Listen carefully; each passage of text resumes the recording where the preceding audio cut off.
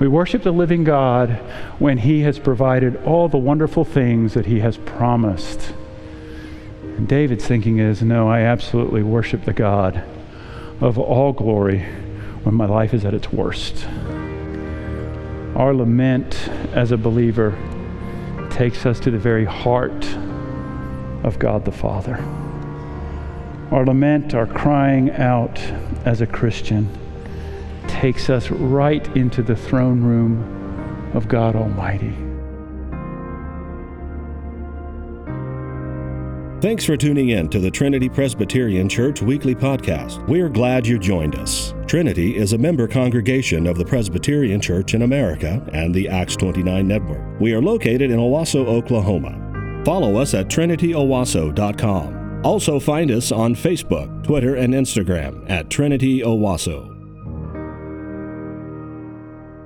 Thank you, Trinity Church, for your generosity to us. It's an amazing thing to plant a church.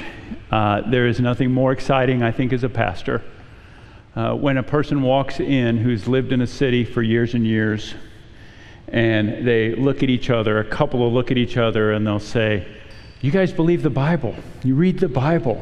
How long have you been here? We're so thankful that you're here. We never thought you were here."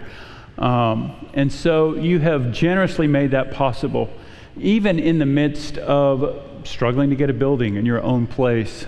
I love what Trinity Church has done for us. We are very grateful. I get to preach from Psalm 31. Blake chose a text for me, or Scott, I don't know who chose it. And I like it when somebody else chooses a text because it's hard. It's hard to show up just for 1 week, a one-off sermon.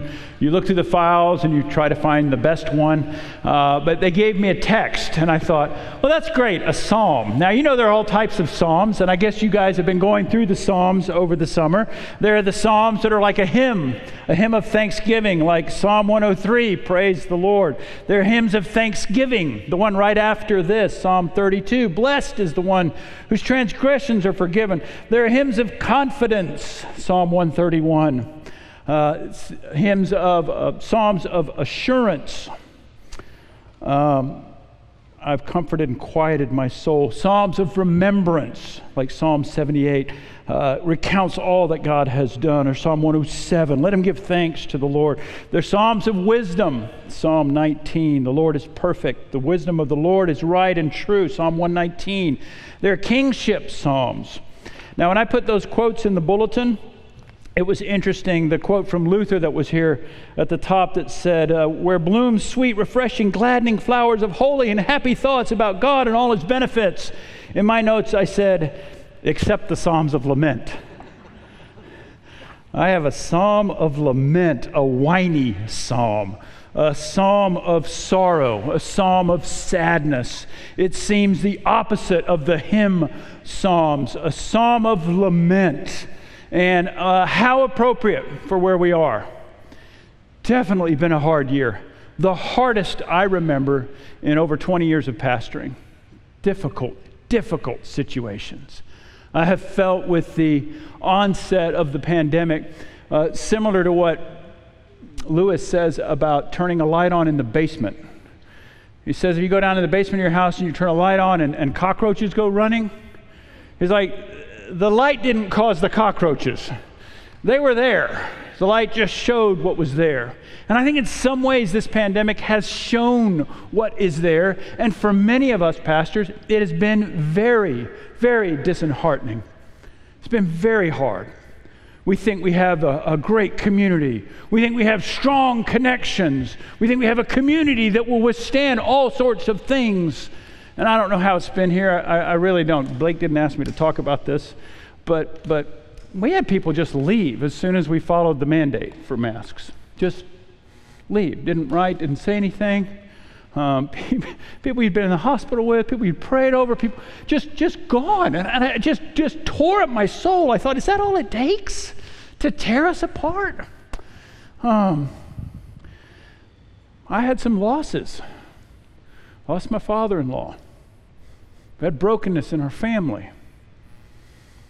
Lots of horrible things happening. And so you turn to the Psalms of Lament. And I do feel it's this amazing gift.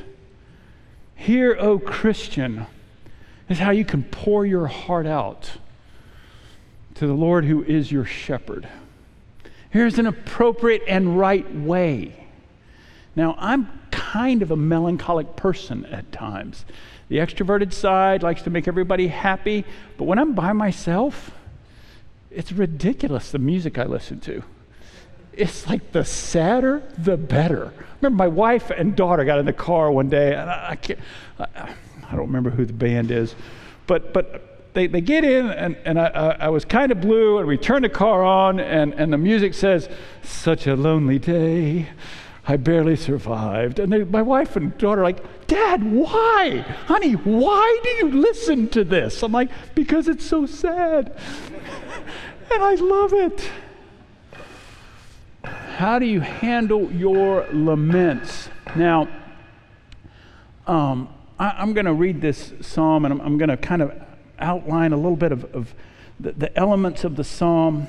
And I want you to be able to take from this here, when I don't know what to pray, when my soul is down, when I'm frustrated, when I'm angry, I can go to this and I can make it my own.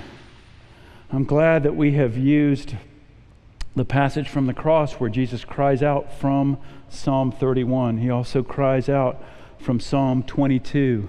He uses the words of the psalmist. And how great where we stand in light of the cross. How great, how much easier for us to make sense of everything. Man, I hope you just realize that as the followers of God, what a blessing it is to live when we live on this side of the cross, and to know these words, that our own Savior on the cross cried these same very words out to his Father. "Why have you forsaken me? Into your hand I commit my spirit." Psalm of Lament, inspired model. And so here's how they usually work out. If you've got it in your bulletin here, you might be able to pick this apart as I read through it. But there is an invocation similar to our worship. We call on the name of God. There is a plea to God for help early on in the Psalms of Lament. "God, please help me." Then there's a list of your complaints. Here's all that's bothering me. Here is all that is wrong in the world. Oftentimes that's followed by a confession of sin. "My iniquities," the psalmist says. And even that's just beautiful, that our iniquities don't keep us from going to the Lord. It's the reason we go to the Lord. There's a confession of sin. Sometimes there's an assertion of innocence against an accuser. There's an asking of the Lord, "Please, justice on our enemies." There's a confidence that God will hear and he will respond. And then there's a hymn at the end, or a blessing at the end. And so we'll see that as I read this psalm. Psalm 31. This is the word of God. If you're able, please stand for the reading of his word. "In you, O Lord, do I take refuge. Let me never be put to shame. In your righteousness, deliver me. Incline your ear to me. Rescue me speedily. Be a rock of refuge for me, a strong fortress to save me. For you are my rock and my fortress, and for your name's sake you lead me and guide me.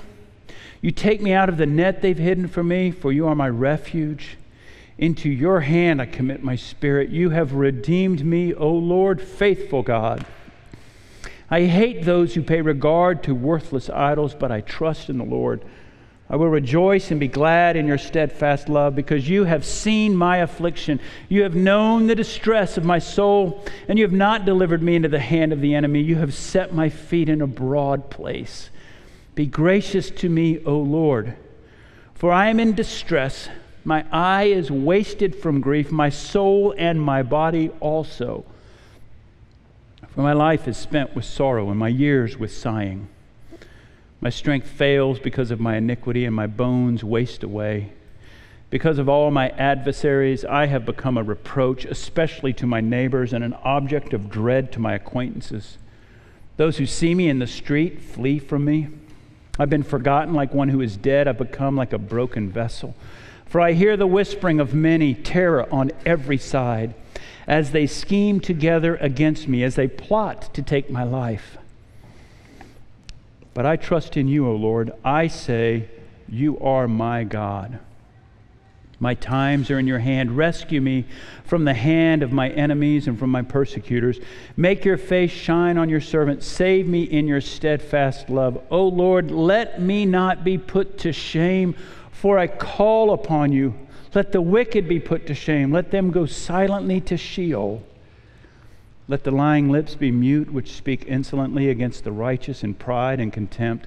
Oh, how abundant is your goodness, which you have stored up for those who fear you and worked for those who take refuge in you, in the sight of the children of mankind. In the cover of your presence you hide them from the plots of men. You store them in your shelter from the strife of tongues. Blessed be the Lord, for he has wondrously shown his steadfast love to me when I was in a besieged city. I said in my alarm, I am cut off from your sight, but you heard the voice of my pleas for mercy when I cried to you for help. Love the Lord, all you his saints. The Lord preserves the faithful, but abundantly repays the one who acts in pride. Be strong and let your heart take courage, all you who wait for the Lord. This is the word of the Lord. Thanks be to God. The grass withers, the flower fades. The word of our God will stand forever. You may be seated. I know that Trinity has really good tech resources. Not so much Grove America.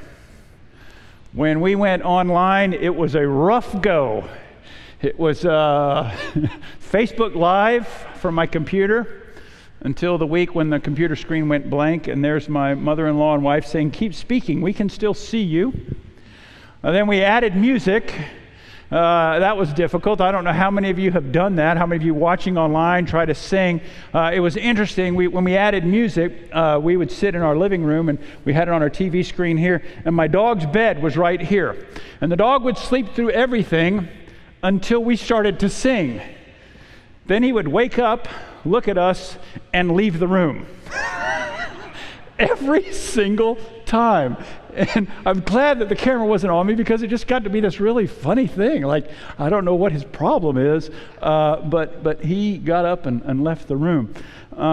As I said before, we faced really hard things, really difficult things, the estrangement from people, the wondering of will our church be there? As Blake said, I've pastored in lots of different places, and I'm really connected in the PCA. I might be the Kevin Bacon of the PCA. Probably 2 steps. Every pastor is 2 steps from either being in a presbytery with me or something. It's just hilarious how often that happens. But a lot of sadness. Churches folding. Churches splitting. Rough going. I'm going to talk about lament. And I want you to think about this idea of what brings sorrow to your soul. I went through a lot of things in that year, and things that it seems necessary to lament over. But one thing was interesting. In the midst of that, I had to put my dog down. Now, I'm telling you that because that's in a different classification. Okay, I for one, just so you know, I didn't ever adopt him. I don't like it when people say they adopted a pet. You adopt humans. You adopt children. You buy a pet. You own him. Ours got totaled 3 times. Here I was thinking I'm this strong man, and I treat my dog as a pet, not as a member of our family. There's not a sticker on our car about him. If there is, that's great. And then I had to put him down, and I was undone. My wife and I, we talk about stuff, and sometimes we shake our hands on it, like, okay, this is the last surgery, okay? This is the last one. We shake hands on it. We're like, there are children starving on, or spending this much money on a dog that's really, really old. And then we did it again. And then we did it again. Around the 4th time, I'm like, okay, he's done. I got to put him down. Now, I'm telling you that because if I would have seen me at the vet, I would have totally judged me. I really would have. If I would have seen me, I would have go, that guy. It's not a person. It doesn't have a soul. It's not a human. How can he be so upset? It shocked me how upset I was, and I was embarrassed. But I was completely undone. I think part of it had to do with going through COVID together, sitting in my office. When I get up, he'd be with me. He'd come in and out. Sweetest, simplest, laziest animal ever. Kids from church would come visit. They'd look at him and like, does he do anything? Like, that's what he does right there. He is a master at playing dead. But the morning, the only person I felt like I could go talk to was my mother-in-law, because she loved him just about as much as I did, and we hugged each other and we wept together, and I'm like, I can't believe he's gone. I think part of it had to do with it was kind of my decision. Today's that day. I kept wanting to have someone else make that decision, have him just go by way of nature. But our mourning does show things. Our lamenting shows things. The way we lament shows what we hold close to our heart, right? What we lament shows what's important to us, right? And we might judge other Christians by what they lament. You really feel bad about this. I was fishing on Grand Lake this week. I sold my boat, which is too bad. My boat was called Visitation. Think about it. Where's Pastor Kuiper? He's out on visitation. Sold my boat, was with somebody, and we're fishing, and I'm with this young man, and I'm like, wow, this is a nice house. He goes, yeah, but look how far it is in the no-wake zone. How terrible would that be? And I'm like, oh yeah, that would be just so horrible. I've got this huge lake house, but I tell you, it's just so terrible because I have a no-wake zone for at least 10 minutes before I get out to the main channel.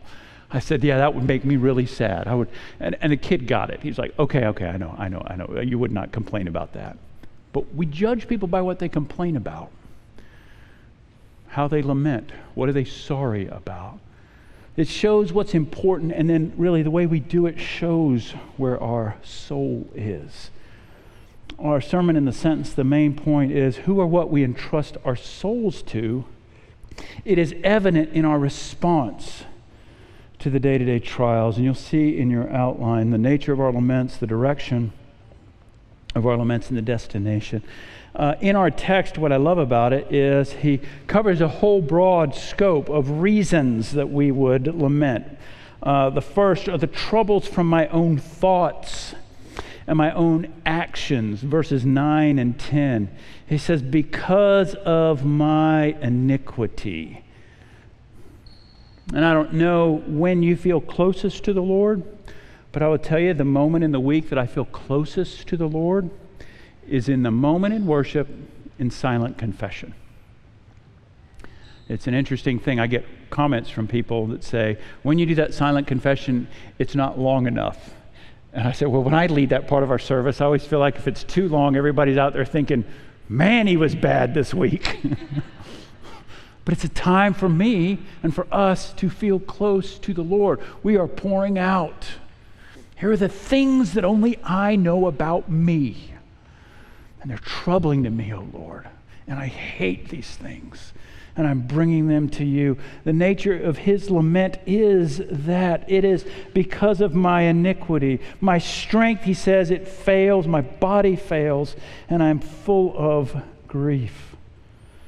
There's troubles from his enemies. Verse 2, rescue me speedily. The net they have placed for me. They pay regard to vain idols. You know that is the nature of our enemies.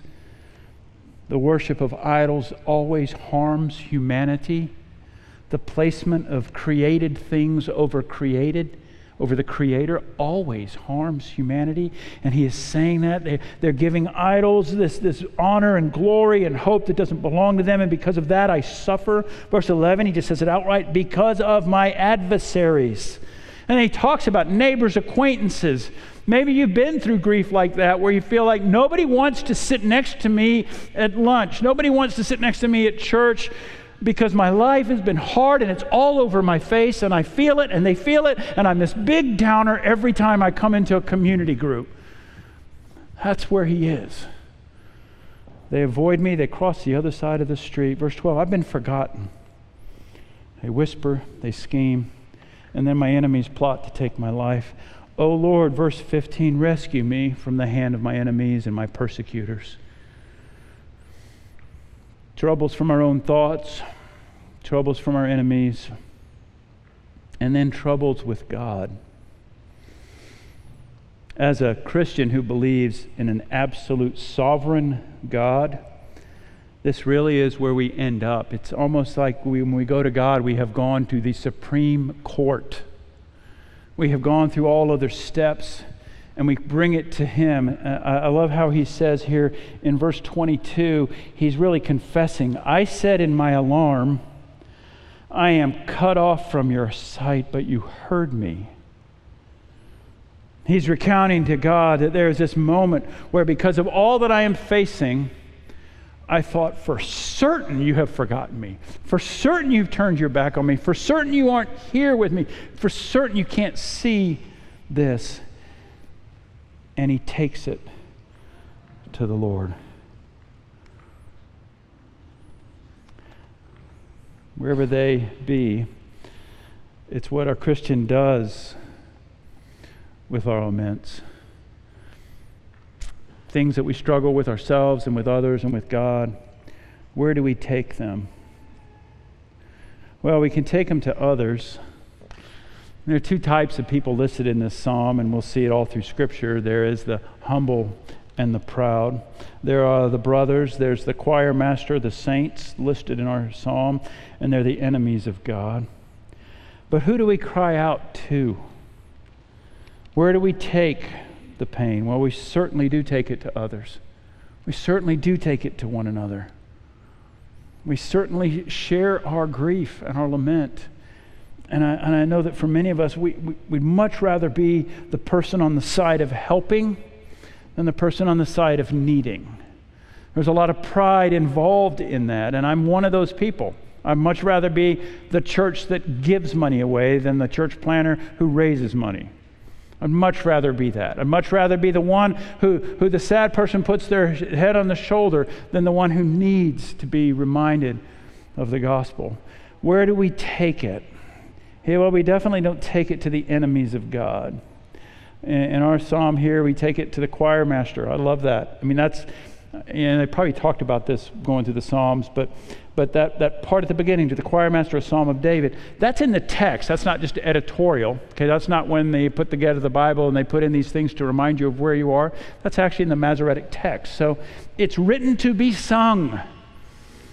Right? It's right that at Trinity Church and at Three Rivers Church, all of our songs aren't happy and peppy. It's right. It's right that we go through the whole breadth of human emotion. Because I know a lot of you walk in and the first thing isn't, oh, yes, I get to worship. It's, oh, boy, I wish the kids would stop fighting. Oh, boy, I wonder if everybody knows my wife and I take separate cars to worship. I'm sure none of you have ever done that. But we're to sing about it. And in verse 23, all you saints, we take our brokenness to others. It is right and true and it is good to do that, to share that lament with other people. We take it to ourselves. We preach, in a sense, to yourselves. Again, verse 22, I had said. Verse 5, into your hands I commit my spirit. You have redeemed me, O God. Verse 1, in your righteousness deliver me. It's the psalmist reminding himself of the truths of God's word. And I think it's an important thing for us to not just live by feeling, but live by our own personal sermons. To tell ourselves these things over and over again. And then we take it towards God. Incline your ear, he says. You are my rock, you are my fortress, you rescue me. You're the one that takes me out. You're the one whose spirit I commit to. Verse 14 and 15, I trust in you. How abundant is your goodness. We take our laments to the Lord. He is entrusting to God not just his flesh and his bones, but His eternal Spirit. The only eternal safety we will ever find is in the hands of the Almighty. Christian friends, we cast our anxiety on Him because He cares for us. Christian friends, lead your brothers and sisters here. I said sometimes it's hard with a sovereign God. And I just mean it this way. God is sovereign whether I agree with it or not. He is who He says He is. But I think sometimes as Reformed believers, we have to own up to this fact that sometimes His sovereignty makes us mad. Let me put it this way. He can change things like that. I mean, why would we pray to Him? And deep down we know it.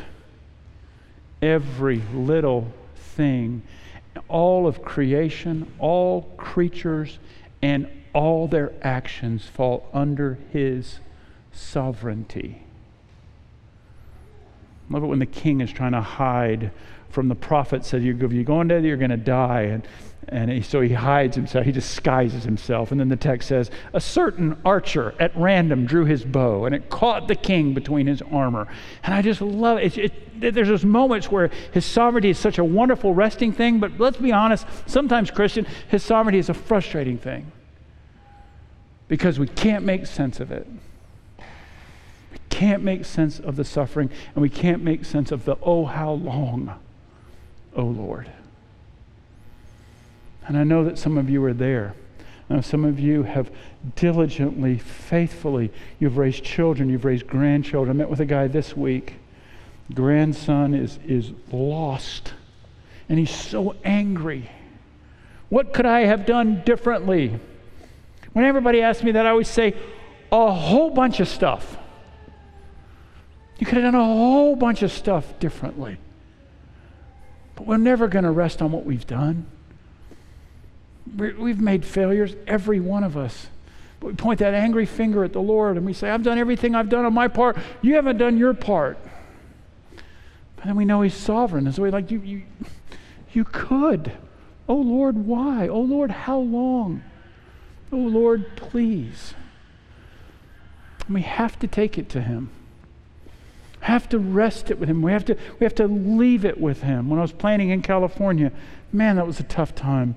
And we had this hike that I go on with our worship leader every Monday. It was a switchback. It was about 3 miles up this mountain road. And of course, he would talk because he was in shape. I would suck oxygen until we got. So he would talk about all the things that frustrated him on the way up. And then we'd spend some time in prayer. And I always felt like that's what we were doing. We were taking everything that we were frustrated about up the mountain, and we were leaving it there. And then we would walk down. We'd pray for those in our congregation. And it was an amazing thing. We didn't fix anything, but it was this process of saying, you are God and you're sovereign.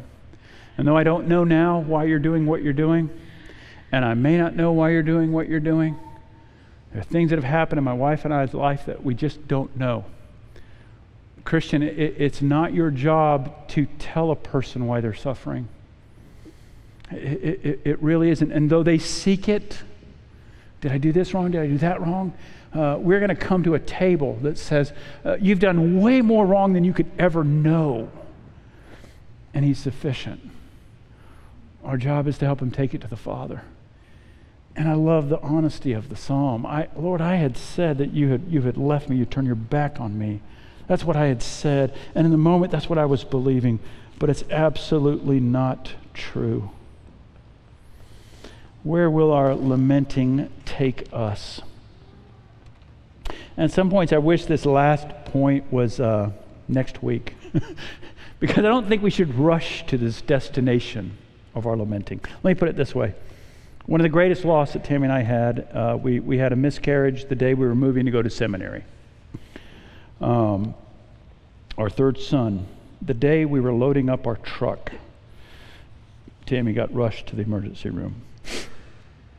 We lost our child while friends were helping us pack a U-Haul van to go to seminary. The angriest I've ever been at our God. Let me tell you how the line of thinking goes. I've given up a job I love. I'm leaving a city I love. I don't really like studying. I'm not a great student. I'm doing all of this for you, God. How can you hurt this woman who hasn't complained about selling our house, our cars, our property, hasn't complained about the lifestyle that we're now choosing to move into? How can you bring this pain and suffering upon someone who I know closely, I love deeply? Bring it on me. I know me. I deserve it and more, but not her, God.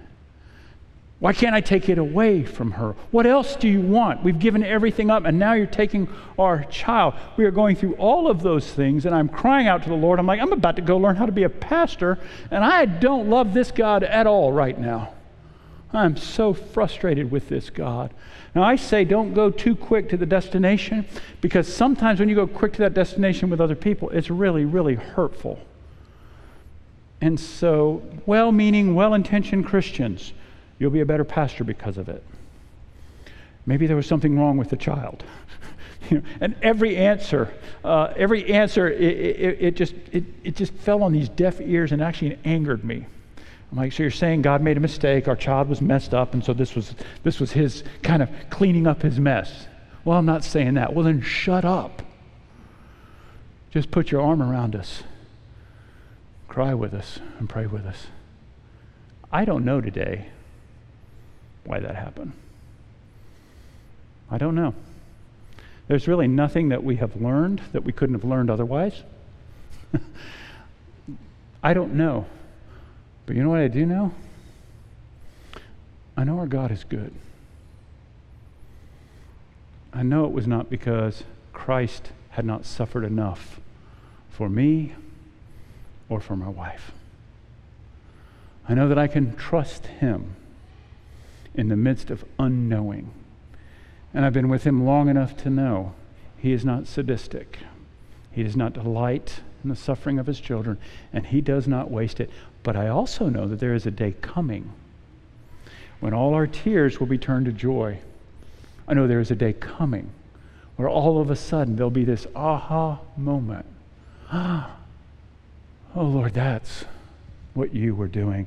And so I want you to think of that as I talk about where does this lamentation take you. It should take you as it does to this closing hymn in 21 to 24.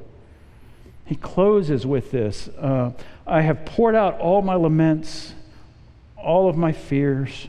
I've talked to other people. I have enemies. I know that there are those that are here doing that. Father, there has been times where I thought you had left me, and yet it is bringing me to worship. Here's what it does. It takes us to a focusing on God. It takes us to a focus on eternity.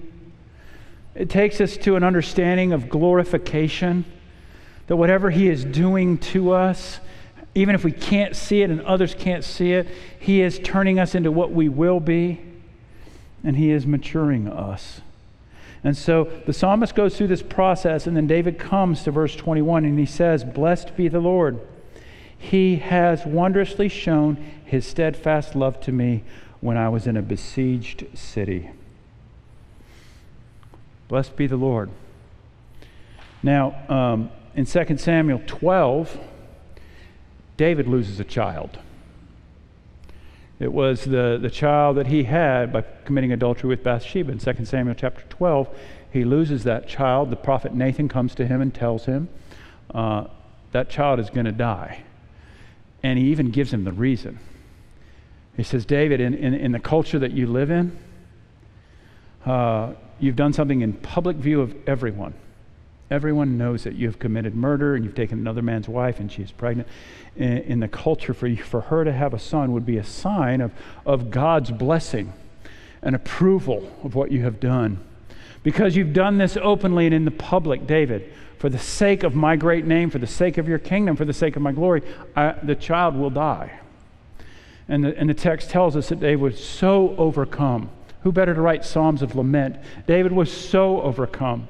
He is sitting there and he says, this is happening because of what I've done. This is happening as a discipline from the Lord. My sins have been forgiven. The prophet Nathan told me that. Your sins have been forgiven. They've been taken away.